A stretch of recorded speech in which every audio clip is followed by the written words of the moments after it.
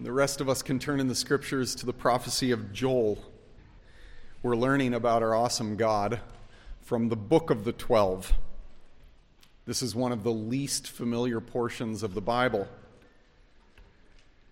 It's usually referred to as the minor prophets. And I recently pointed out that it's critical to know that they're called minor rather than major, like Isaiah, Jeremiah, and Ezekiel. These are the minor prophets, not because they're less skilled or of a lower quality than the major prophets. Instead, it's totally a descriptor of their size. The minor prophets altogether equal about the length of one of the major prophets. So if you are using that black hardcover Bible and you go from Hosea all the way to Malachi, all the 12 minor prophets, and you hold them as a chunk, you're actually holding a shorter portion than if you just grab the one book of Isaiah. It's actually 5 pages shorter than Isaiah, the entire book of the 12. They're called minor prophets because of their length. All of the prophets, whether major or minor, were essentially political commentators. They were political commentators to the Hebrews, especially to the kings, but to the nation as a whole. And on God's behalf, they exposed the nation's corruption. And they basically said, if you keep on in these ways, God is threatening your nation's collapse. They're basically political commentators who are telling the nation, you're on the verge of collapse. If you don't change, collapse is inevitable. They were continually saying, here's what's wrong with our society, and here's what's going to happen as a result. So, as I said 2 weeks ago when I was teaching on Hosea, it's absolutely critical that you have a very, very basic framework of Israel's history. And I can summarize it pretty much in 3 statements. If you begin at the peak of the kingdom, around the time of David and Solomon, this is the united kingdom of Israel, all under the throne in Jerusalem. It's about 1000 BC. Okay, that's your first marker. 1000 BC. Well, in the generation after Solomon, the kingdom split. It's around 900 BC, a little before 900 BC. It split into north and south. The northern kingdom was called Israel, and it was governed in Samaria. The southern kingdom was most typically referred to by the name Judah, and it was ruled on the throne in Jerusalem. So the kingdom splits in the generation after Solomon. Third fact, both kingdoms are eventually decimated. 722, the Assyrians decimate the northern kingdom of Israel, centered in Samaria. The Assyrian world power decimates Israel. About 130 years later, the southern kingdom is decimated, this time by the world power Babylon, under the rule of Nebuchadnezzar. That happens finally in 586 BC. So you have the united kingdom in 1000, the generation after Solomon, it splits into north and south, and eventually both kingdoms are decimated by world powers. By Assyria, the northern kingdom, by Babylon, the southern kingdom. The first of these books that we studied was Hosea. I've got it marked there in gray this time so you can distinguish it from Joel in orange. We looked at Hosea 2 weeks ago, and Hosea spoke his unforgettable message to the northern kingdom. And his whole life was, in a sense, a picture, a powerful, vivid prophecy saying, the northern kingdom of Israel is continually cheating on God, just like Hosea's wife, Gomer, continually cheated on him. It's an unforgettable message. And Hosea preached that in the generation immediately preceding the decimation by the Assyrians. Hosea was a political commentator saying we are headed for collapse if we don't change. Joel, by contrast, was preaching to the southern kingdom about a generation before, which if you just do the math, he's actually speaking to the southern kingdom over 200 years before that kingdom falls to the Babylonians. And I think Joel just really highlights the incredible patience of God to give people centuries to turn before his judgment falls. I'm going to take quite a bit of time this morning, over half of the message, and just read most of the prophecy of Joel.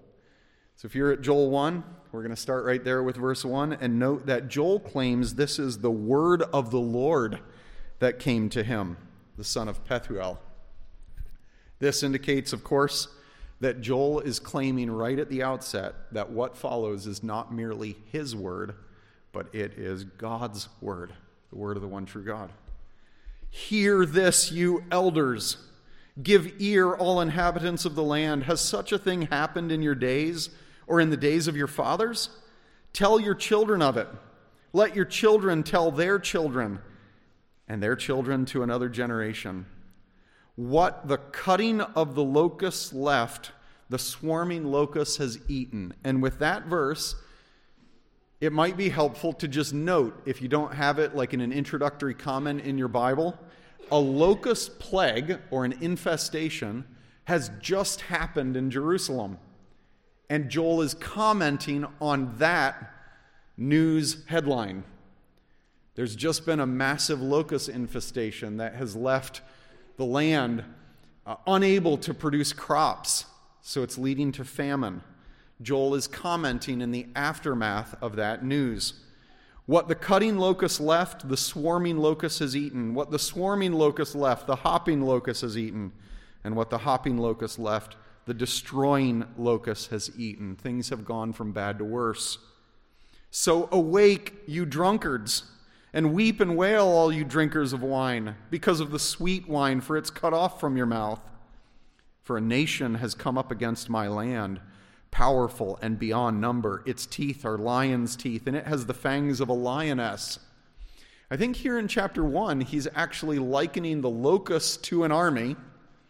And in chapter 2, he's going to do the exact opposite, saying worse devastation is coming, an army's coming, and he's going to use some locust imagery to talk about that.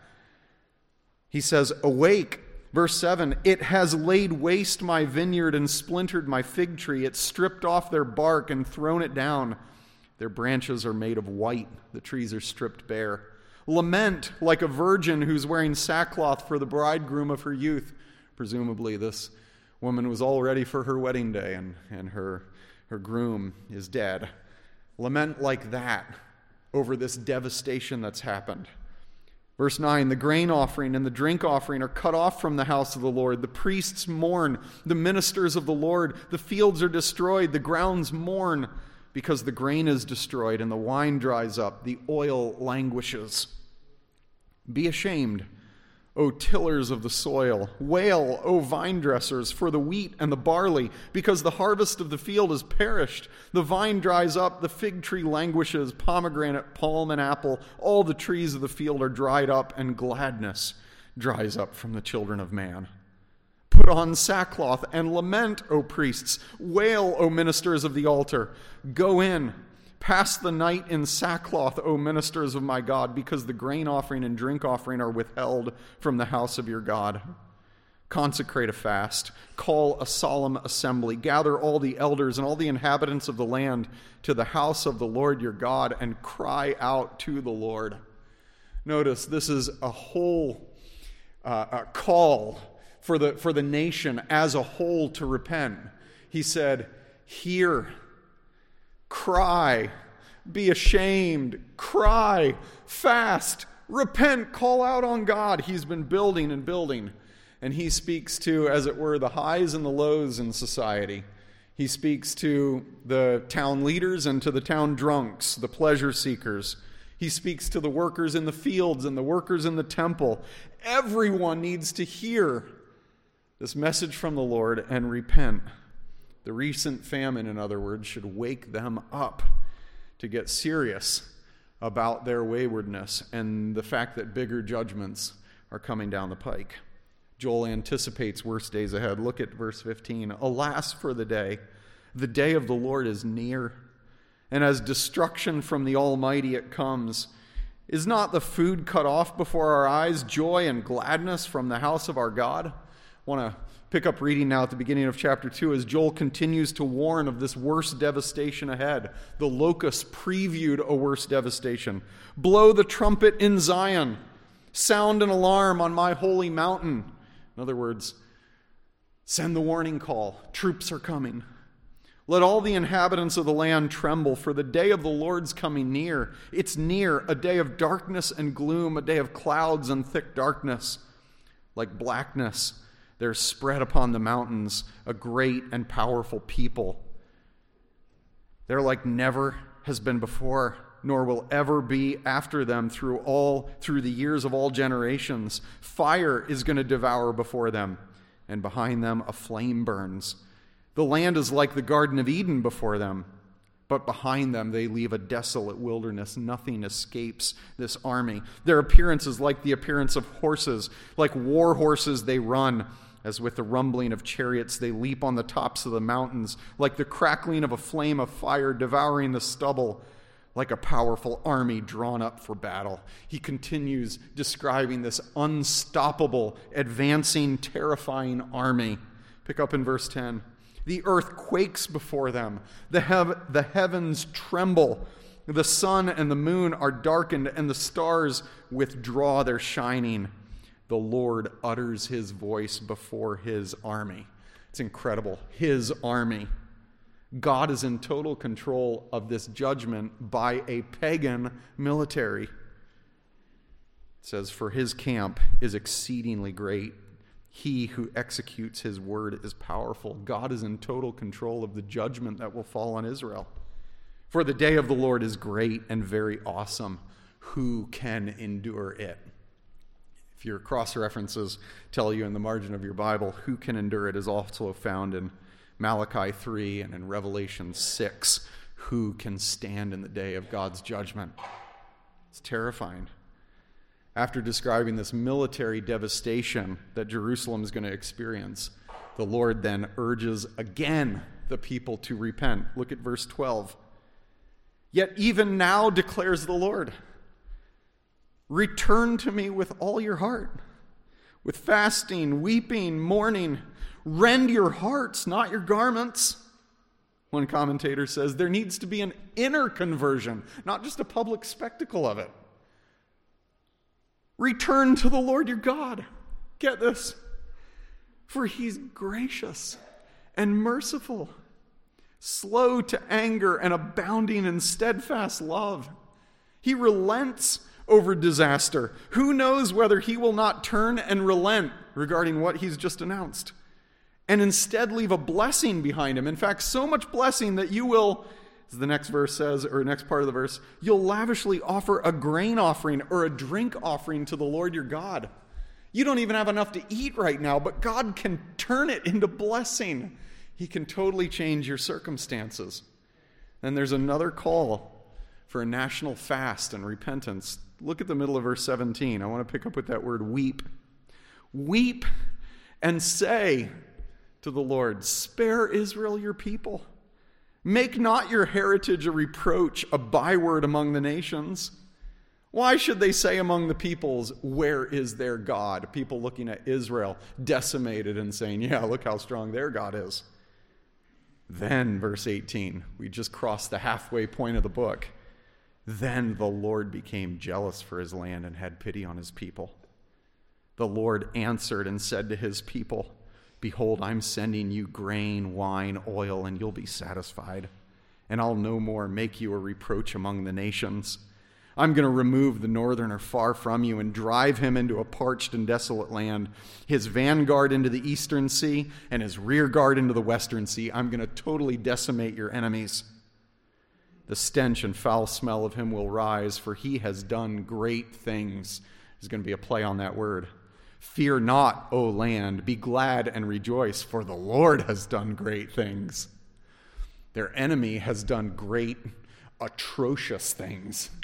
And God has done great, gracious things. It's awesome. Fear not, verse 22, you beasts of the field, for the pastures of the wilderness are green. The tree bears its fruit. The fig tree and vine give their full yield. This is the description of future blessing and the restoration that's going to come about. Of course, this is going to start trickling in. This blessing is going to start trickling in when the nation returns in the days of Zerubbabel and Nehemiah around 500 BC.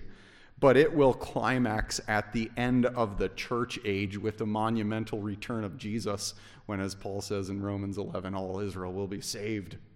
It's trickling in, trickling in. It's going to come in massive ways. So verse 23, be glad, O children of Zion, and rejoice in the Lord your God, for he has given the early rain for your vindication. He has poured down for you abundant rain, the early and the latter rain as before. The threshing floors will be full of grain. The vats shall overflow with wine and oil. I'll restore to you the years that the swarming locust has eaten, the hopper, the destroyer, the cutter, my great army, which I sent among you. You shall eat in plenty and be satisfied, and praise the name of the Lord your God, who has dealt wondrously with you. And my people shall never again be put to shame. I think this is the climactic point of the book. He's going to repeat it. You shall know that I'm in the midst of Israel, and that I'm the Lord your God, and there's none else. And my people shall never again be put to shame. Israel began experiencing hints of this fulfillment as they returned to the land of Jerusalem in the exile. There was praising the name of the Lord, and the shame that was on them, heaped on them after their decimation and exile, it started to be lifted. But that was really just a hint. This, my people shall never again be put to shame, is ultimately fulfilled when Jesus takes our shame on himself. When King Jesus came to earth and he was clothed in our shame, and he rose again to assure us that we're justified. No condemnation will ever stand against God's people. That was the ultimate fulfillment of how God's people will never again be put to shame, because Jesus bore our shame in our place. And it's interesting that here's exactly where Peter picked up to quote after the crucifixion of Jesus. Verse 28, and it shall come to pass afterward that I will pour out my spirit on all flesh. Your sons and your daughters shall prophesy. Your old men shall dream dreams. Your young men shall see visions. Even on the male and female servants in those days, I'll pour out my spirit, and I'll show wonders in the heavens and on the earth, blood, fire, columns of smoke. The sun shall be turned to darkness and the moon to blood before the great and awesome day of the Lord comes. And it shall come to pass that everyone who calls on the name of the Lord shall be saved. This is exactly what Jim read early in our service in Acts chapter 2, where the Apostle Peter on the Feast of Pentecost says, this has begun to be fulfilled in the church. The Spirit is being poured out on people. It doesn't matter what your age, what your gender. It doesn't matter what your social status is. The Spirit is the gift to everyone, not just the kings, not just the prophets. It's all of God's people. And Peter says, well, if God has begun to work this prophecy to fulfillment, then everyone should call on the name of the Lord, whom Peter says is Jesus of Nazareth. Call on the name of Jesus of Nazareth. All of these promises of shame that's gone and enemies that are decimated, they won't be completely fulfilled until the King himself reigns. And this is how Joel ends. Look at Joel 3, verse 1. God will restore the fortunes of his people. But 3 verse 2, he'll enter into judgment with all the nations for the way they oppressed God's people. I want to pick up reading in verse 11, where God describes this final judgment on all the nations. Chapter 3, verse 11. Hasten and come, all you surrounding nations. Gather yourselves there. Bring down your warriors, O Lord. Let the nations stir themselves up and come to the valley of Jehoshaphat. This is around Jerusalem. For there I will sit to judge all the surrounding nations. Put in the sickle, for the harvest is ripe. Go in, tread, for the winepress is full. The vats overflow, for their evil is great. Multitudes are there in the valley of decision, for the day of the Lord is near in the valley of decision. The sun and moon are darkened. The stars withdraw their shining. The Lord roars from Zion and utters his voice from Jerusalem, and the heavens and the earth quake. But the Lord is a refuge to his people, a stronghold to the people of Israel.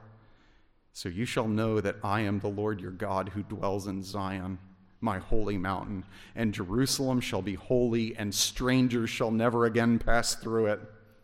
In that day the mountains shall drip sweet wine, and the hills shall flow with milk, and all the stream beds of Judah shall flow with water, and a fountain shall come forth from the house of the Lord and water the valley of Shittim. That is a very dry region of desert near the Dead Sea. Egypt will become a desolation, Edom a desolate wilderness, for the violence done to the people of Judah, because they've shed innocent blood in their land. But Judah shall be inhabited forever, and Jerusalem to all generations. I will avenge their blood that I've not yet avenged, for the Lord himself dwells personally in Zion.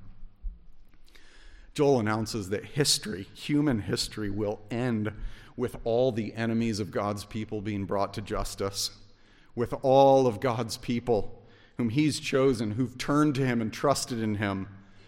They'll be blessed and secure, never to be shamed again, and with the Lord himself present and ruling on earth. Now, if you continue reading through the rest of the Bible, several of these things aren't fulfilled until the very last chapters, right? Until, as John saw it, the new Jerusalem is where the King of Kings is reigning over all creation. It's incredible. The main idea of Joel, the main idea in this prophecy is that history is going to climax with God's judgment of all nations. And until then, every devastation on earth, whether ecological devastation like locust plagues, or military decimation like the Babylonians conquering Jerusalem, every devastation on earth is a small foretaste of that ultimate judgment. And it's a wake-up call to which we should respond with repentance and total reliance on God. Total life commitment to God. History is going to climax with God's judgment on all nations, all who are opposed to him. And until then, every devastation on earth should be a wake-up call for that final day, to prepare for it with repentance and total trust in the Lord. I want to break this down into smaller, bite-sized chunks that we can chew on and take with us. I think we need to ask just how should the truth of Joel affect our lives? I'm going to be breaking down that big statement. The first is very simply this: you should call on the Lord Jesus to save you. This is according to chapter 2, verse 32. It's what Peter predominantly proclaimed. He looked to Joel and he said, you should call on the name of the Lord to save you. Many people point out that the prophecy of Joel centers on the day of the Lord. It is a theme that is mentioned a dozen times. The day of the Lord, if I would put it in my own words, is simply that moment in history when God shows extraordinary power. And Joel's reference are at least three. The day of the Lord is at least when the enemy armies threaten in the next century or two. He's referring to that as the day of the Lord, when God brings judgment that he's been declaring on his people, and he shows his extraordinary power. It's also referring to the entire New Testament era between the coming of the king and the return of the king. And that's why Peter is saying we're in this. And it's also, according to Joel, what we might call the end of the end. We talk about the day of the Lord, like Paul did, as still future, because these judgments are still to come in their climactic force. The day of the Lord, the day of the Lord, the day of the Lord. It's really interesting that Peter picks up on this. He said at Pentecost, a few weeks after the crucifixion, resurrection, and ascension of Jesus, that they were living in the day of the Lord. All of us who are living between the ascension of Jesus and the return of Jesus are, in a sense, living in the day of the Lord. It's no wonder, I think, that calendars for centuries made our dates with this little subscription, AD, in the year of our Lord. We are living in 2021, the year of our Lord. We're living between the coming of Jesus and the return of Jesus. And Peter says to anyone who is living in this era, you need to call on the name of the Lord Jesus, who proved that he is the Lord by his resurrection. You need to call on him to save you. If you've never called on Jesus to save you from God's judgment, do so now. He is your only hope of being forgiven before God of your guilt for rebellion. He is the only way that you can be reconciled forever to God and given eternal life. The only way to avoid the ultimate judgments that Joel describes is to call on the name of the Lord. Secondly, Joel should affect your life like this. You should let God get your attention with smaller trials he allows in your life. What's most notable about Joel, like I said in the reading, is that he's writing after a locust plague in Jerusalem. And what he said, in effect, is this: you've just experienced something bad, but compared to what's to come, it's minor. Let it get your attention. We have so many bad things happen in our lives. Do we let God use those bad things to get our attention? I'm not saying that every bad thing that happens is God's judgment. I'm just saying, do we use trials as wake-up calls? We could apply it to many, many events in our lives and many events this very year. But I want to just step back and call us to think about something that has been in the headlines for 18 months. There's a virus that was deliberately engineered to spread. And it was, through some kind of human activity, released from a lab. And it has led in part to the death of at least 5 million people, making it the third leading cause of death behind heart disease and cancer. Have you allowed this crisis to get your attention? Or is it all political to you? Have you done business with God? What's happened is terrible. And you know what? It's fairly minor. I think anyone who has common sense looks at human nature and looks at the headlines that are coming out every day of what's going on internationally and says, something much worse is coming. You don't have to have common sense. You just have to read the Bible and know that worse is certainly ahead. Do you let little trials be a wake-up call to do business with God? God, am I living for the purpose for which you made me? Am I ready to meet you? Do little trials force you to wake up? Like Joel says? Here, wake up, lament, repent. Little trials should get our attention. Third, Christians are people of repentance. We should never stop repenting of our sins. The prophecy of Joel is a massive call to repentance. I pointed it out. The first half of the book, up to chapter 2, verse 18, hangs on these calls to hear and wake up and lament and repent. Relating to God. We've got to get this. Relating to God begins with repentance. Repentance refers to a change of the direction of your heart that affects your whole life. Repentance is a change of the direction of your heart. that itself results in a change of direction in your life. Joel powerfully pictures it, if you look back at chapter 2, verse 12, as returning to the Lord with all of your heart. The next verse, chapter 2, verse 13, as tear your heart into shreds. Don't tear your clothes, tear your heart into shreds. It is a heart change that basically involves grief. God, I've done so much wrong against you. You confess it, you turn from it, and you rightly relate with God. That's repentance. And decisive repentance is the way your relationship with God begins. There's no relationship with God for us unless we repent. But repentance for Christians never stops. My change of heart about who I've been and what I've done, it never stops. It's like a heartbeat. If you want to know whether you're alive to God, check your pulse.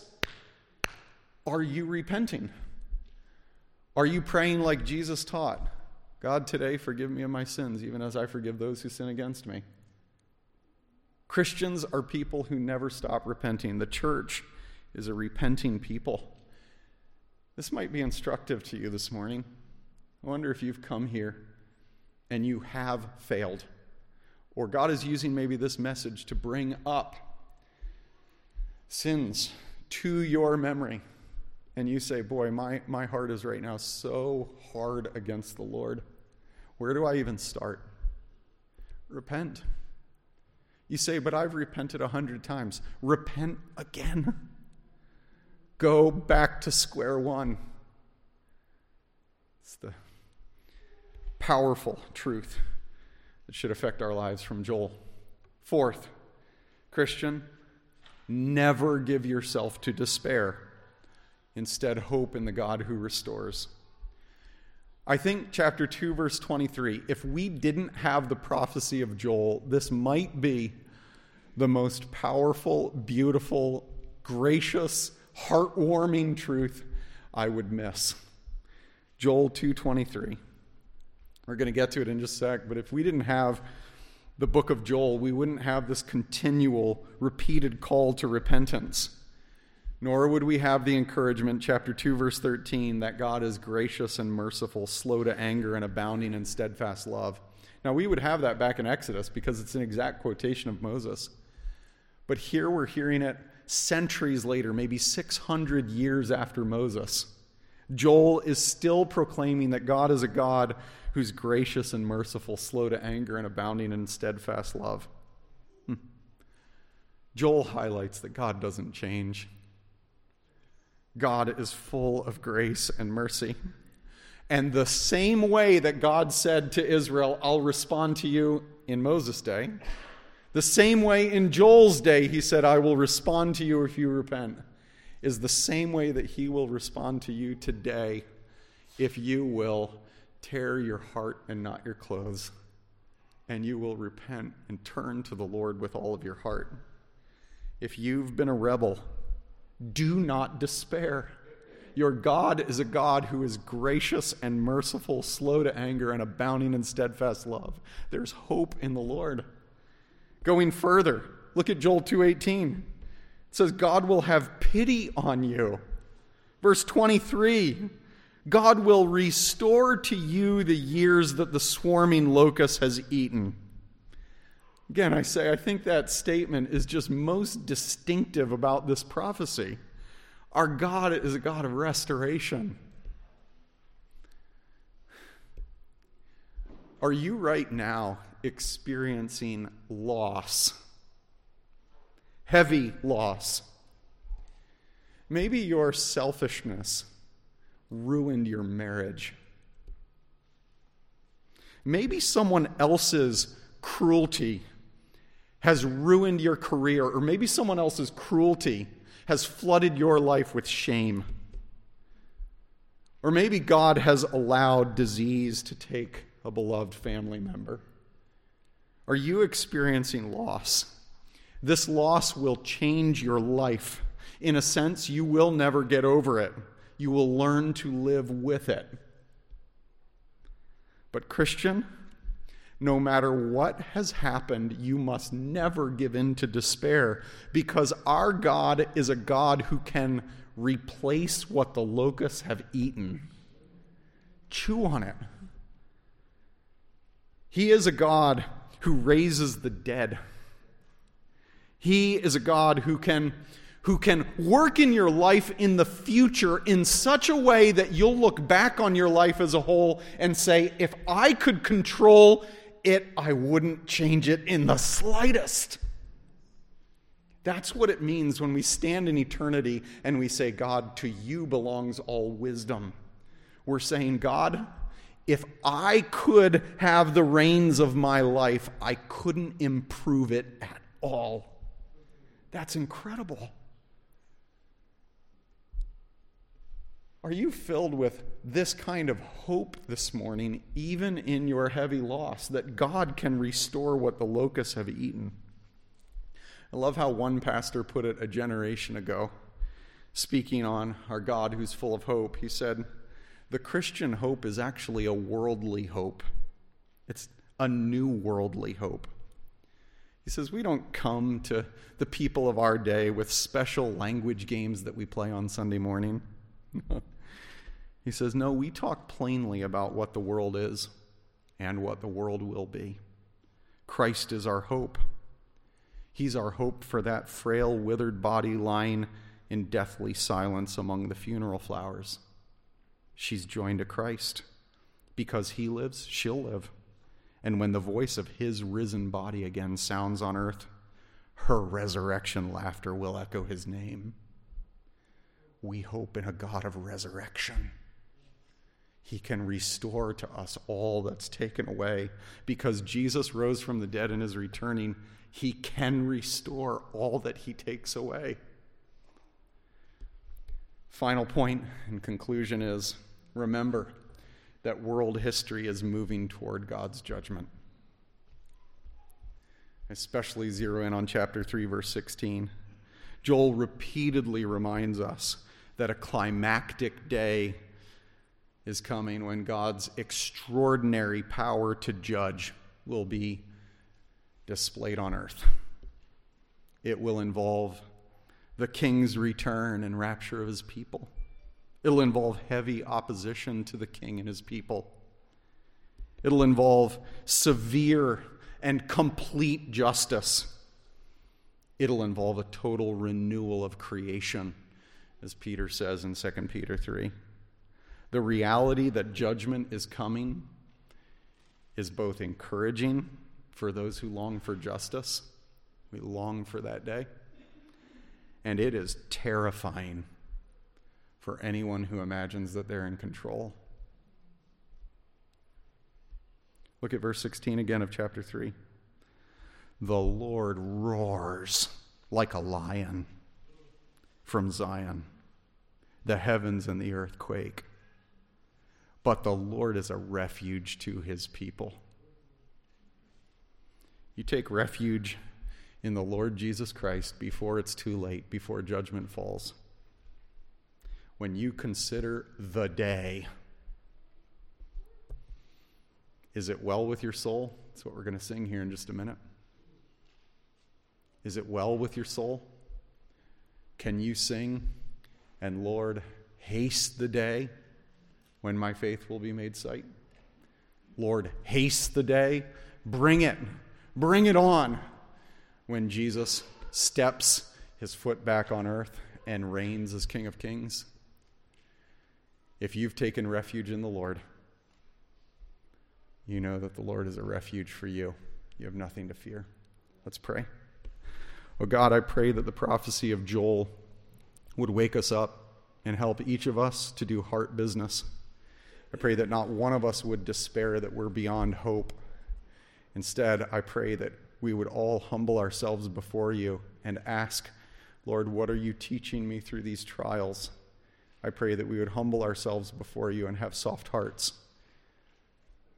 Father, I ask that for believers in here who are feeling just the weight of loss, especially this time of year, this time of this year, Lord, I ask that you would encourage them to keep holding on to you, the God of hope, the God who can restore. Oh God, whether it's this year, whether it's 10 years or 30 years from now, we will truly say that we hoped in you and were never put to shame. Lord, I thank you so much that we are in the middle of the fulfillment of Joel's prophecy, and that everyone who calls on the name of the Lord Jesus will be saved. Thank you that many in here have experienced that salvation. I pray that many more would. Jesus, be glorified as we, your people, respond to this powerful word you've given. Amen.